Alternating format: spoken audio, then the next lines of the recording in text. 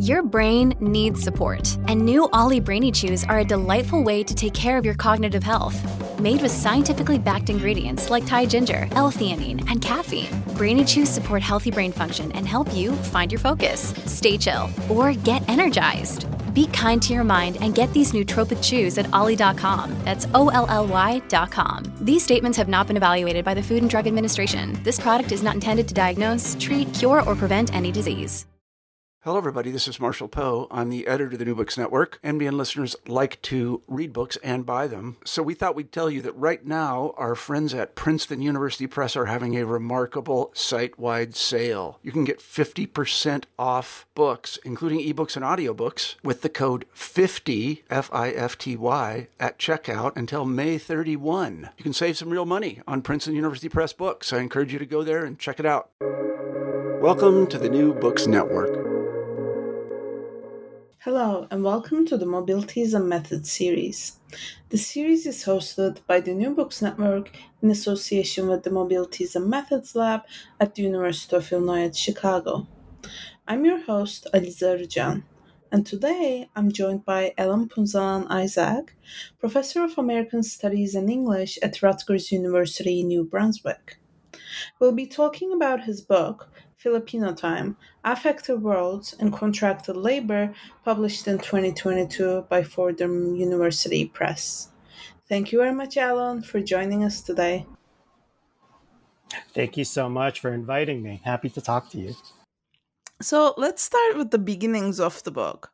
Can you tell us about your background and how you came to thinking at the intersections of time, affect, migration, and labor? So thank you for that question. I grew up in Jersey City. I came with my family in bits and pieces in the 1970s to the United States from the Philippines. I was born in Manila.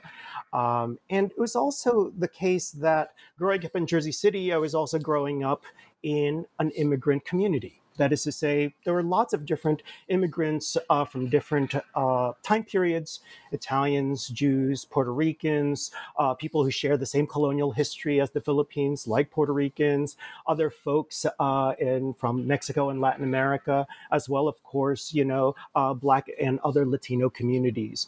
And so it becomes sort of like an agglomeration of languages as well as sensibilities and different relationships to America, the concept, right? And so I also knew that a lot of Filipinos over the years, over the decades, also migrated, just like myself. Some of them actually went to Australia. Others would, of course, migrate. And I mean, when I say others, I actually mean cousins who would migrate not only to Australia, but then also work in the Gulf countries, also work in Europe, or work in other parts of Asia, or even the territories of the United States. So I know very well that Filipinos tend to have transnational families. And I always thought, like, even as a kid, I would always think about the ways we would call either the other people in the cousin network, or even back in the Philippines. And the first question is, "What time is it there?" As if we didn't know. So in a sense that there's always a disjoint, right? But yet there's always a desire for affirmation of something that you already know, because that's part of the conversation, and the fact that you acknowledge that your worlds away from each other. But then also, like, in the current day, especially during COVID, so there's a lot of cousin threads, because of course everyone is dispersed, and the way we communicate with each other, of course, is through these threads. My father had 9 brothers and sisters, so there are a lot of cousins, that range a whole generation. We're 20, 30 years apart, some of us. And so there's a way by which, of course, that created a synchronicity from different time zones and different parts of the world. And so I think that my childhood, even just my personal experience, and then also even as someone who lives in the United States, we all know the concept of the call center agent, right? The Philippine call center agent, which I also know are cousins, which is to say, like, I do have cousins who actually work in the industry, in the BPO industry. And what fascinated me at first about these questions is so they actually work in reverse time zones, right? So it's actually early in the morning over there while they're actually responding to my calls about like a broken TV set, or I have to open up my Sprint account, or, talk about my student loans or something like that.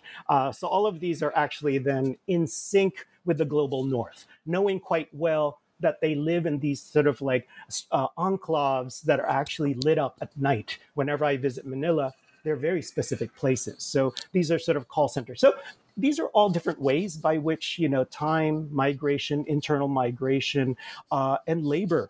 And the fact that these are all Filipinos are sent out throughout the world to be teachers, to be caregivers, to be nurses. All these things are about being paid to make time for other people. So I just wanted to get that stretch of possibility of the way we can think about time and also labor and migrancy and being part of a whole network, right? It's not just the individual laborer, worker, or subject, but it really is about how that subject is transformed in diasporic consciousness with the rest of their transnational family. Wow. I mean, throughout the book, I was very amazed with how you weave in your analysis and storytelling with this theoretical background. But right now, I'm really, you're really woven in your personal history within that, and you've really given us the core of the book. So I really appreciate this answer. And with that, there are some things you mentioned about the book. I want to dive right into it and ask you about, in my reading, a concept that really anchors the book, which is dating. So, could you speak to this vernacular concept, and what does it capture about the complex temporalities around return and recovery, or perhaps even synchronicity that you mentioned, for Filipinos navigating these different, kinds of labor across the globe?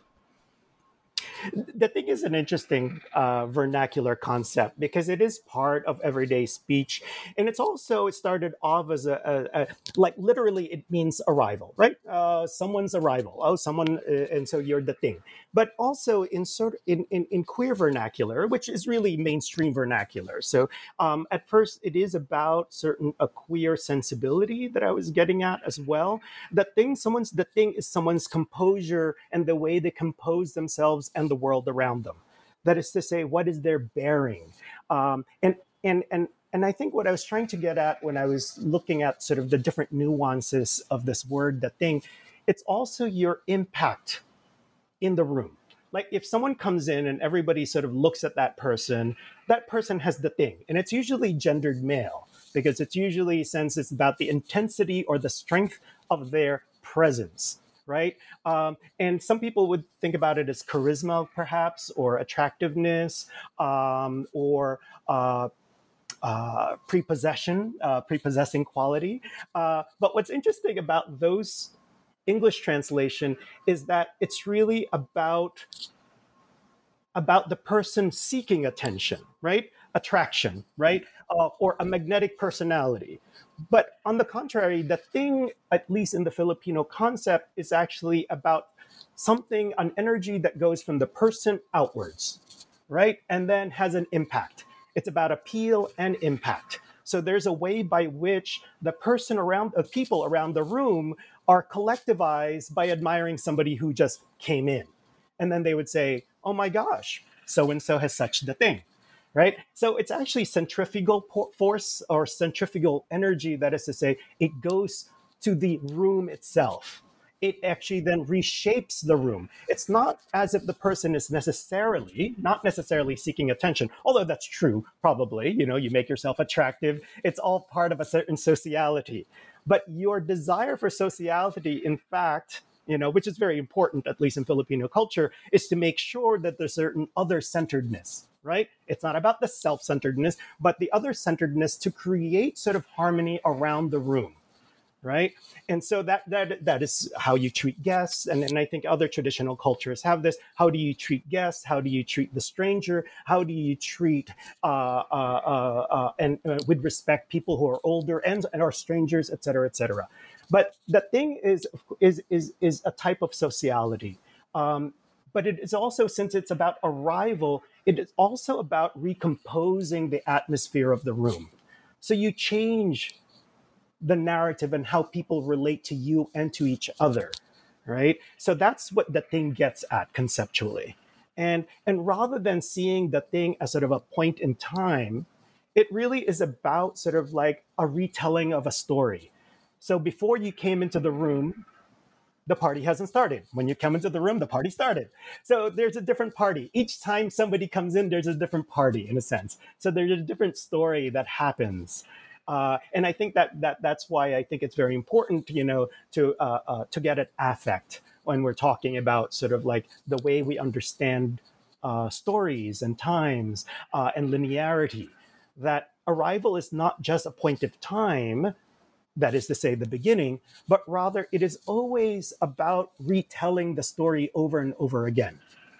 So rather than sort of think about migration and returns, what if return was simply a different type of arrival, an iteration of arrival, which means it reshapes the story once again. So it doesn't actually, and I don't mean to reset, oh, we're living history again. No, no, no. You're about thinking about other possibilities, that the new person always brings with them a new possibility to the story itself. So it's not an easy beginning, middle, and end, right? Even if it's about a return home. No, but maybe a return home is not just about sort of recovering home, but telling a different story of what home means to you, the returnee, but also what does home mean to the people you're returning to. So again, meanings come sort of like become jumbled up again. And I think that's sort of interesting, sort of as far as a literary critic is concerned or a cultural critic, on how sort of like, how can we understand migrancy rather than simply a push-pull factor, really something more complicated about making meaning for ourselves and also making meaning for our families back home. Mm-hmm. Yeah, I really appreciate what you mentioned about storytelling. So, meaning is made through storytelling. And going back to your previous response, people are getting in sync with different temporalities to do certain kinds of care labor through storytelling. And to me, it was interesting that in the book you trace what you call a capacious archive of storytelling about the Filipino labor diaspora in fiction. So I was wondering if you could speak to us more about what was at stake for you to foreground storytelling as archive and storytelling in fiction as you took on these capacious tasks in the book. Stems from the fact that my training is in comparative literature, so I'm a comparatist by trade and also by training, and so I'm very invested in literature as creating sort of like not only an archives, but also an archive of absences, an archive of silences, an archive of gaps. These are important. That's part of language. That is to say, what we say and what we don't say is part of how we relate to people. That in fact, storytelling, even in the moment of caregiving, which is to say, you are, in a sense, making time for another person, right? Whether it's the elderly or a young person or teaching them, you are, in fact, creating a relationship. That storytelling is about relationships. And it's also trying to co-narrate the time, the moment. That is to say, that it is not a determinate ending. And I think one of the sort of wonderful things and I wanted to distinguish between two things. What we do as scholars, as literary scholars in the close reading, is to make sure, in a sense, that our sentence itself is about plenitude. That is to say, the one sentence, in fact, makes possible many things, that it holds many tensions and ambiguities and contradictions together in something called sense, right? So on the level of the sentence, I'm invested in that way to think about how plenitude and possibility happens even as we tell a story. But on the other hand, when we're talking about sort of like transsubjectivities, which is to say, I'm caring for someone else, I am teaching someone, I'm caring for the elderly, I am caring as a nurse to a sick patient, I am also telling the story together. That I don't have a predetermined ending. I don't have a predetermined outcome. We have a relationship, That is to say, I'm caring for you. I am your carer. I am getting paid. There is an economic relationship as well as the fact that there's about creative abilities. It is about my ability to improvise. It's about my ability to share my dream and hope with you so you can get better, whatever that means, better but because better becomes redefined, right? Whether it's about elder care or whether it's about, child care or whether it's about patient care, right? Better. Okay, we have to think about, and what can we do better, just even when I actually visit your room at 2 a.m. and actually see if you're okay, right? Maybe that's better, that you're okay. Just that moment that's momentary, that it's actually almost ephemeral. And I think we have those. We have those sort of like times in care work in which it's not about the job, it's about the concatenation of these moments that create the conditions of care, right? The state, of course, and certainly the culture dictate what care means, right? But what are these moments? And of course, as a cultural critic, as a literary critic, I am very invested in the moment in which it is full, that in fact, that it is apparent that I am with you, you are with me, and it's our witness that is actually important, not the end product or the end service for that matter. Yeah, I really appreciate how you draw our attention to storytelling as something through which relationships emerge or get reiterated, but also different kinds of temporalities. And something that really piqued my attention was this careful attention you brought to the in between times that emerge, especially in the short stories you engaged with, like speculation, mean times, and blind futurity. So, what can these in between times tell us about the timeliness through which migrant laborers build worlds?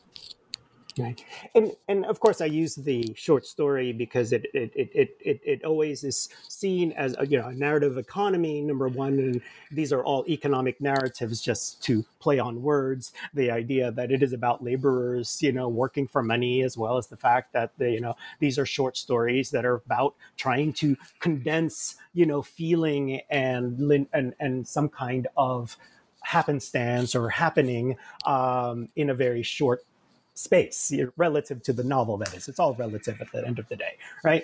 So there's always debate about what creates a short story. So I acknowledge that. So the idea of in between times, I guess I would take from two things.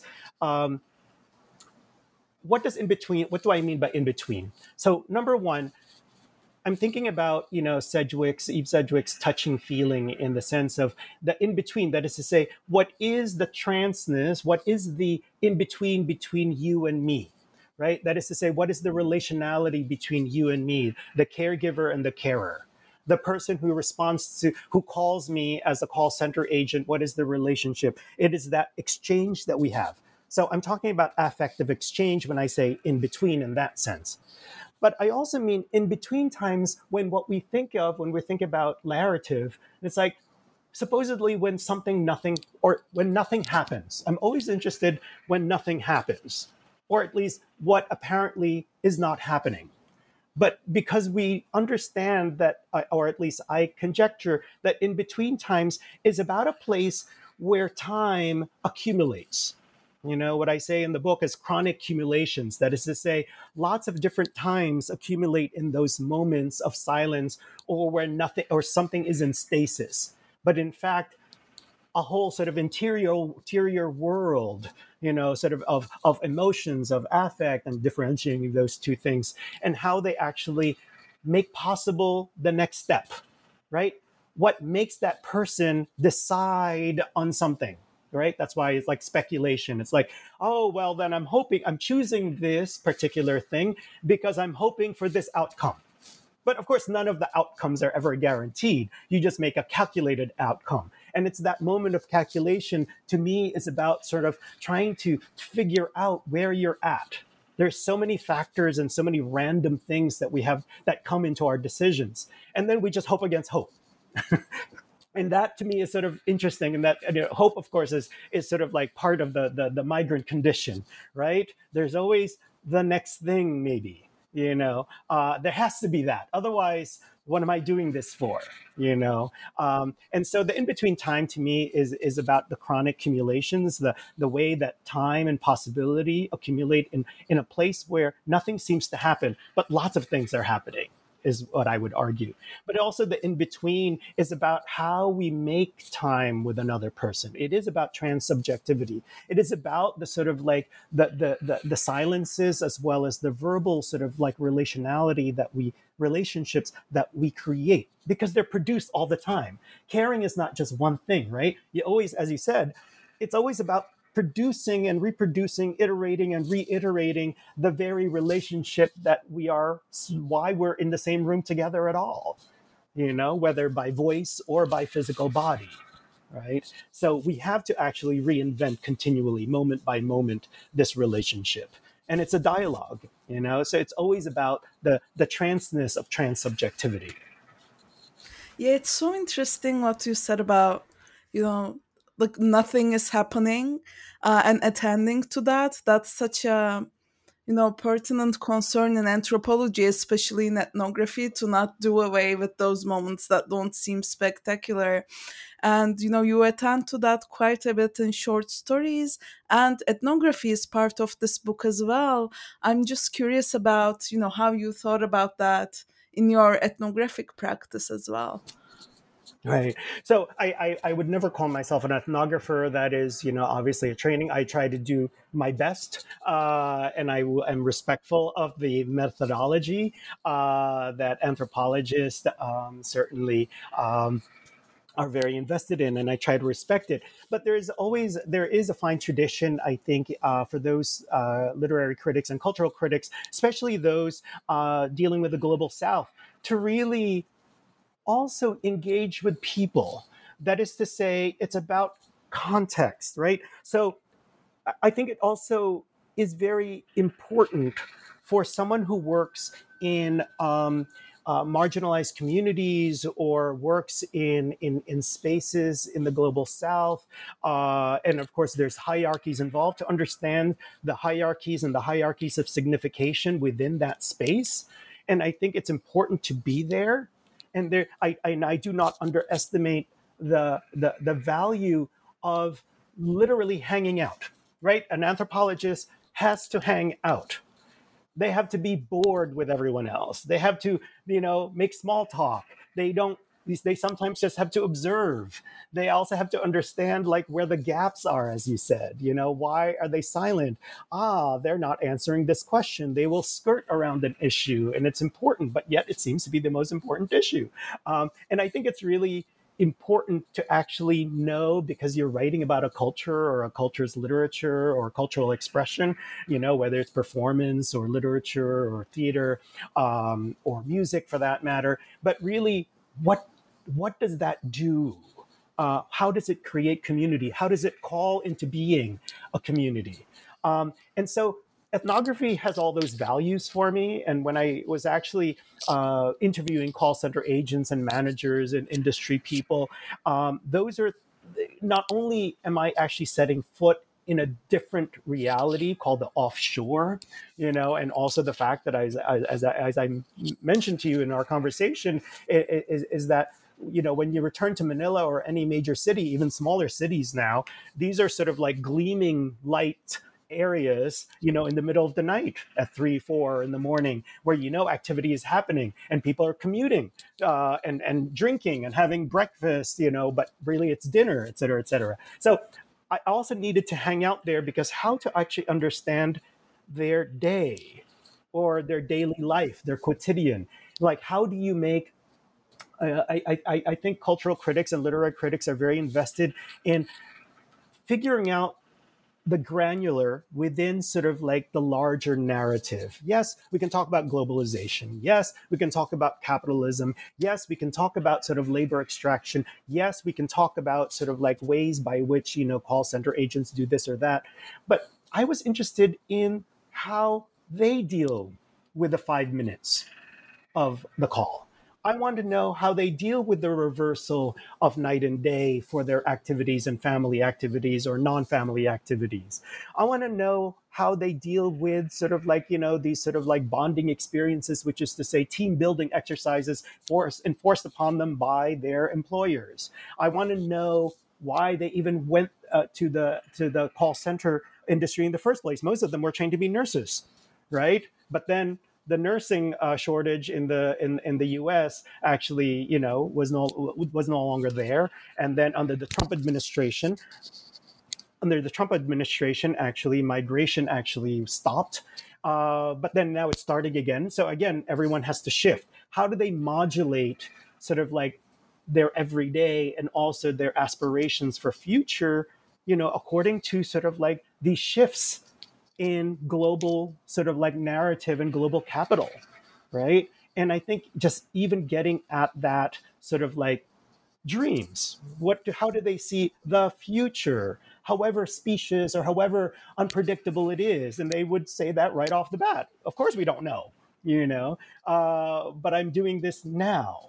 So ethnography, what I was saying is like, oh, but it's also a recording of time. How do we record time? How do we pass the time? How do we go against sort of like the overdetermined notion of time, which is the work time, which is to say national futures or global futures, which they may or may not have any stake in making. It's like you're being just drafted into this flow. But yet, how do you live this flow?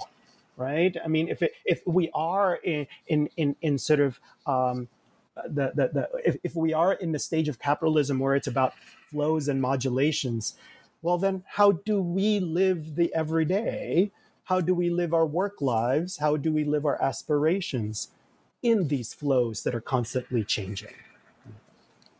Yeah, and I was very interested in the small refusals within living the flow, so to speak, in call centers.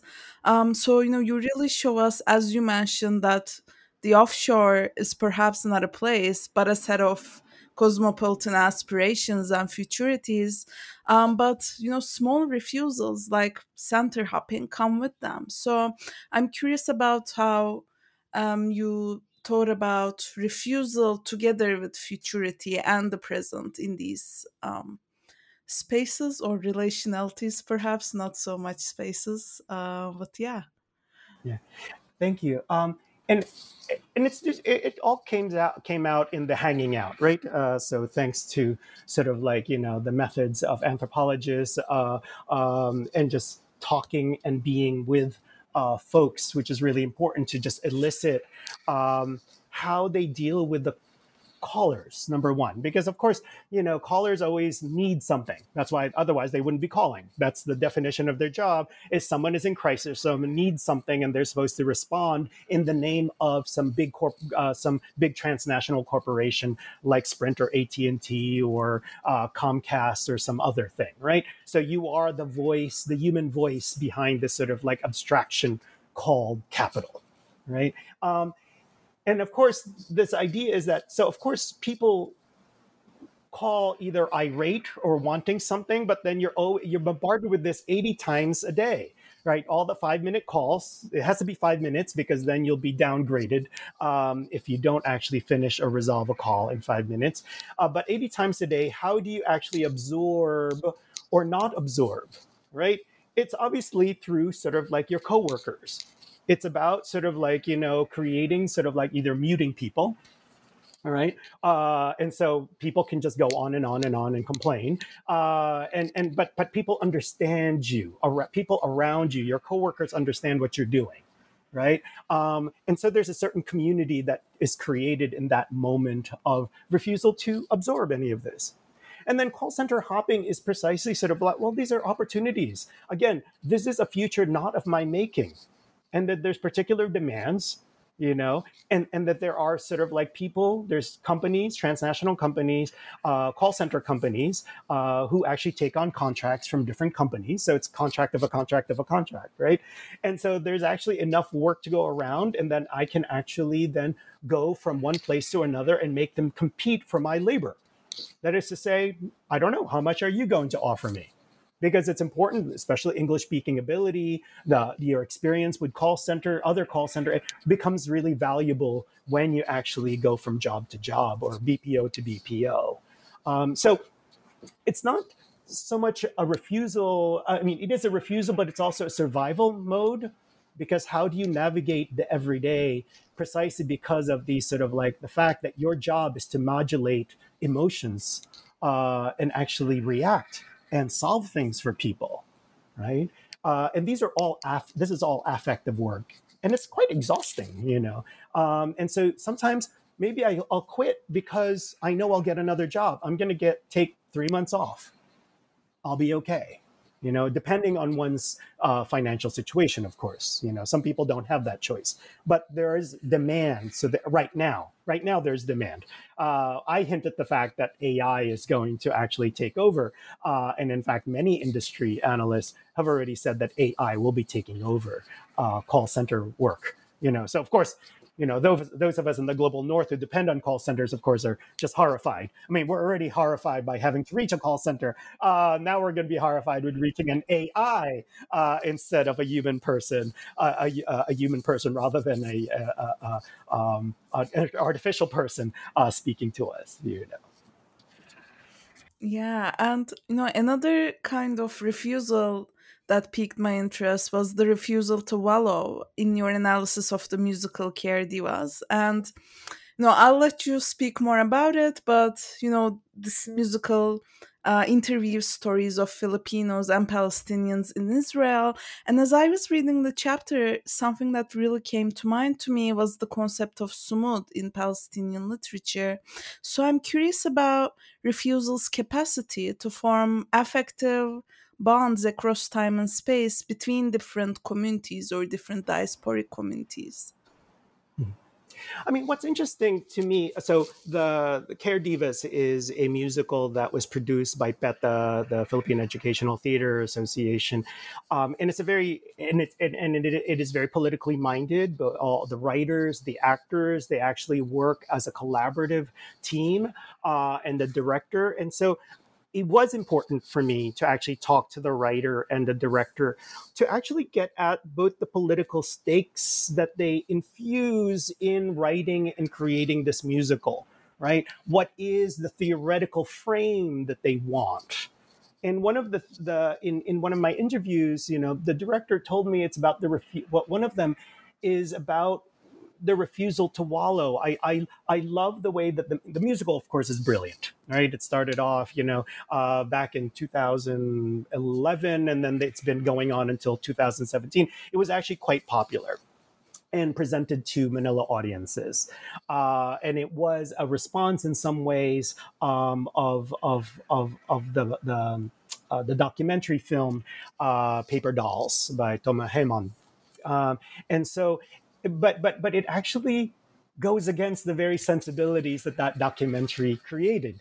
That is really about sort of a sentimental attachment to family and the nation state. On the contrary, I think the musical itself refuses this notion of family as somehow resolving anything, right? That in fact, the family can actually be the exploitative unit, both in the Philippines, the Filipino family that actually sends their daughters or sons to actually go to elsewhere because they are the hope of the family, but also the nation state, both the sending nation state and the host nation state, which actually wants to and profits from the labor that they do, in transnational terms. So in a sense, what is it that these folks have in common is precisely the fact that neither nation state is truly invested in their humanity, precisely because they're translated into remittances, into money for the nation state or for the family. So what are the alternatives? What other communities or communalities, as I term in the book, right? Not so much community, because I think that's a very fraught and well-worn sort of word, but communality to me is a temporary community, by necessity, by survival, but also by love, right? And by recognition, right? People who are other migrants. So when I actually went to Israel, or even in other places, where whether in Tokyo or whether in Hong Kong, in many places that I've gone to talk to Filipino workers and other Filipinos, the automatic affinity and sort of the welcome that I felt was just there, right? And so I think even when I landed in Dubai, I knew I was not going to be lost, precisely because there would be sort of like this temporary community that is possible. But it also is understanding for PETA, writing Care Divas was actually bringing the Palestinian-Israeli conflict in another context. Number one, most people in the world might not even know that there's 100,000 Filipinos working in Israel as caregivers as part of a national plan. It was national policy to actually hire Filipinos who most likely will not, because it's predominantly Christian and Muslim, would not, in fact, make aliyah, would not become citizens of the Philippines. It guarantees, that they would not stay, right? These are temporary workers. So that it is part of a national plan. And the idea is that the encounters of Filipinos in different places, whether it's in the US, whether it's in Bahrain, whether it's Israel, that I touch on throughout the book, that there are always marginalized and colonized populations within these spaces. It's not as if the host country is homogenous either. It actually has its own hierarchies, So how do you deal? It's really about minor to minor conversations and dialogue, or global South dialogue that I think PETA really wanted to make apparent to a different audience in the Philippines, that there is the Palestinian-Israeli conflict in which Filipinos are part, precisely because they are present, they are proximate, they are there, they are in the markets, they are in the homes, they are in public and in private spaces. So how do they articulate themselves within this conflict, within the precarity of a conflict, right? And these terms like home, belonging, rules, law, illegal, all those terms mean different things, whether one is Palestinian or whether one is Filipino in Israel. But they are actually they are given different histories. These histories come together in frictive ways, right? And I think that frictive history is very important to recognize. And I think as scholars, we bring that out. We bring these multiple histories that come together, some by accident, but some by intentionality. Because in a sense, the exclusion of Palestinians and then certainly the inclusion of Filipino workers is part of a nation building program, right? So how do you articulate those two histories, right? One of colonialism and one of labor exploitation, garnered through colonialism also, come to actually speak to each other. And I think that's something productive in thinking about it, in whatever conclusion one can make of it. But I think it is important to actually bring these frictive histories and populations in juxtaposition, acknowledging their proximity, being alongside each other, as I say in the book. I think to be in apposition, that is to say, to be side by side, creates a negotiation and demands negotiation and acknowledgement in one sense, right? One can be in the same room, but not acknowledge each other, of course. But I think but I think as scholars we try to see that we try to see why that acknowledgement does not exist, because it's also engineered and by design, there. That's why the gaps and silences. Just to go back to gaps and silences, I think. Yeah, absolutely. And it's such a big project that requires a collectivity, and I appreciate your place in creating this kinds of acknowledgments and appositions. With that said, in terms of your methodology, again, something that really stood out to me was the role of talking or speech or multiple ways in which that was engaged throughout the book. So, on the one hand, with your interviews with co-workers, we see people whose job it is to talk and to do certain kinds of affective work. But on the other hand, they talk to you, which takes on a different kinds of affective position. But also, as you mentioned, it was very important to you to speak to people who produce cultural products, like, right? So you interview directors, playwrights, among other folks involved in that kind of work, which is, another kind of speech, another kind of talking that still brings out the affective work that they wanted to do through these products. So I'm curious about, these different ways of speaking and how you positioned yourself across this kinds of speech work, perhaps, or Right, talk right, work. right. And I'm wondering if um, it's interesting. Is it talk work, or is it different types of engagement? Right, which is to say that there is a different goal. Let's say in speaking with call center agents, hanging is very important. Which is to say. Speaking and not speaking are equally as important. And I made sure that it's actually group. It was during their dinner time, which is to say breakfast for non-call center agents. So it was during their dinner time, and they all got off work at the same time. And so as a group, there's a recognition of each other as being in the same condition. And the fact that I made clear that I spoke at least one of the local languages, Tagalog or Taglish for that matter, or that I can code switch. That was very important for them, because my first interview, which then gave me referrals to other call center agents, was the first request was, I don't want to speak in English. Just because I've been speaking English for 8 hours, for the past 8 hours, and to me, English is work. And so I want, and so it's interesting because in one sense, she was right. English, number one, is the language of work, but number two, it's also a language that's scripted. She was already, in a sense, given a script on what to say in English. But if she were to switch to Taglish or Tagalog, then, or Filipino, then she's free to actually play on words to get at nuances, because English is about a medium of direct communication, presumably, right? And so that's what she attaches English with, whereas Taglish, and she can talk to me while she was doing her chores around the house because she had to go back home. And then take care of the kids and other things in the house, the second shift or the third shift for that matter. And then so at least she was free to free associate. And I think that's really important, especially with interviewing in groups, that they actually can free associate and actually relate to what each other is talking about. And so in that way, it was a different type of interview, right? Indeed, always interviews are always co-interviews, I understand. But here, I became diffuse in that sense, I think. And not to say that it's any more objective, because I was still listening to particular cues, obviously.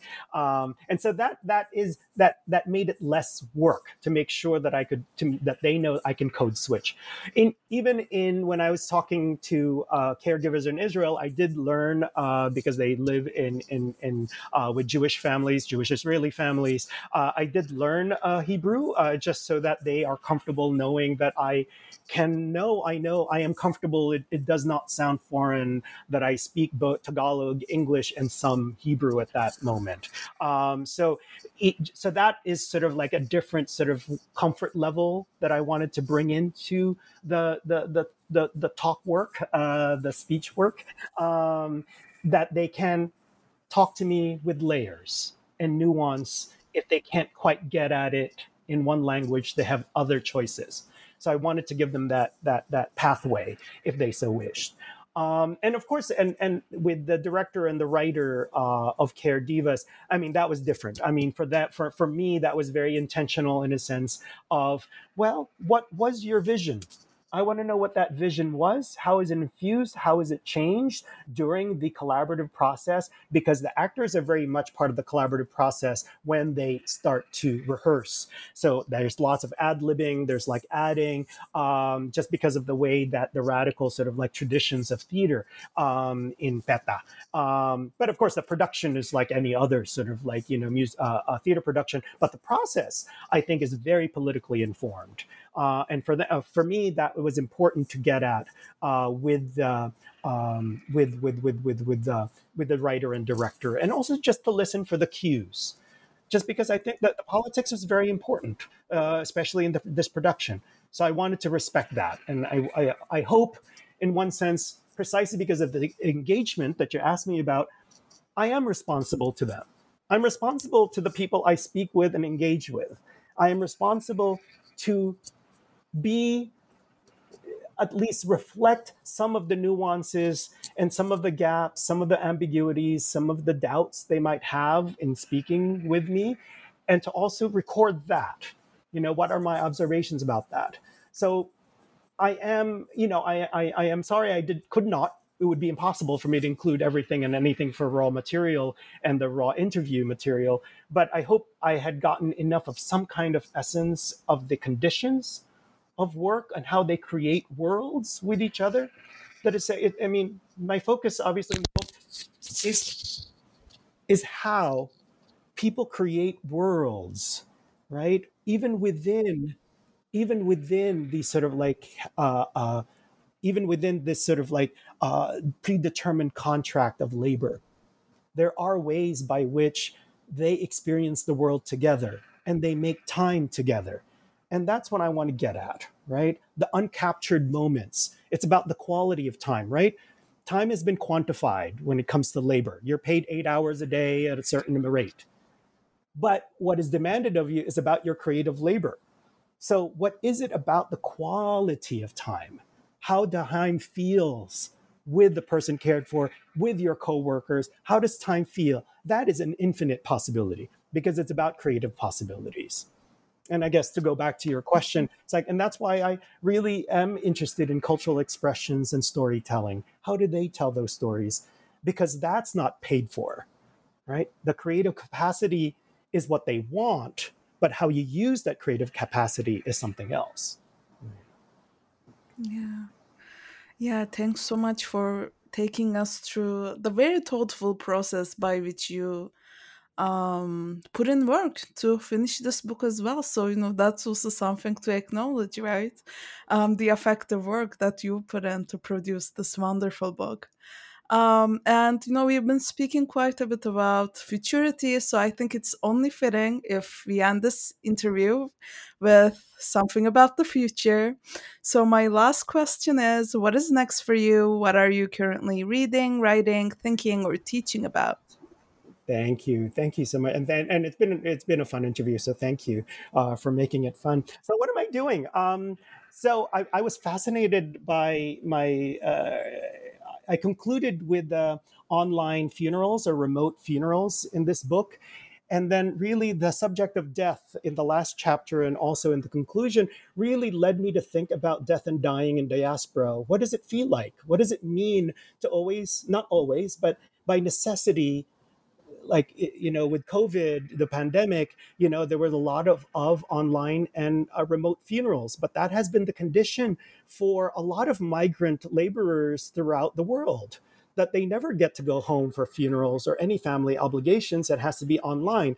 So, for example, online funerals has been a main staple in the Philippines for about a decade now, right? You can actually log in to the funeral. And so I was fascinated by what worlds are created, what other relationships or types of presence can one achieve through through virtual means, right? So death and dying in diaspora is my next project, and I'm hoping to look at sort of like how contemporary artists are reanimating Philippine folklore beliefs or cosmologies about death and dying in their work now. Like how, because death and dying to me is the end of life, so you can't extract labor anymore. But what does it mean? So if you can't extract labor anymore, what does that mean for narrative? What does it mean for politics? It's this moment of disappearance, which I think, and again, since I'm so involved with gaps and silences and spaces, it is fascinating to me. It's like what worlds and lives are created out of death, dying, mourning, transformation even. These are different cosmologies that I want to look at, and how do artists actually reuse, reactivate these folkloric cosmologies into contemporary art. So that's what I'm looking at right now. So I'm also looking at the notion of atopia rather than utopia, since I was never really interested in sort of like, a normative sort of like, notion of, well, this is what policy is. It's like terrible. It's terrible how we treat laborers, but, and therefore we should treat them this way. It's like, no, but I'm trying to think about other ways to think about place in which there's an unpredictability of teloi, right? Unpredictable endings. And what does atopia offer us, theoretically as a frame? I know it's used in architecture, but it's also in one of the installation artists that I'm looking at, in which he combines in organic and inorganic materials, and just to see how they fuse, and how we can actually think about other worlds in this combination. So that's where I'm at. These sound so fascinating. Hopefully, when those books are out, we'll have you back. But for now, thank you very much, Alan, for joining us and for your insights. Thank you so much. Thank you to everyone. This is your host, Aliza Arjan. This discussion of Filipino time, affective worlds, and contracted labor, published by Fordham University Press in 2022, is brought to you by the New Books Network in association with the Mobilities and Methods Lab at the University of Illinois at Chicago. Thank you for listening.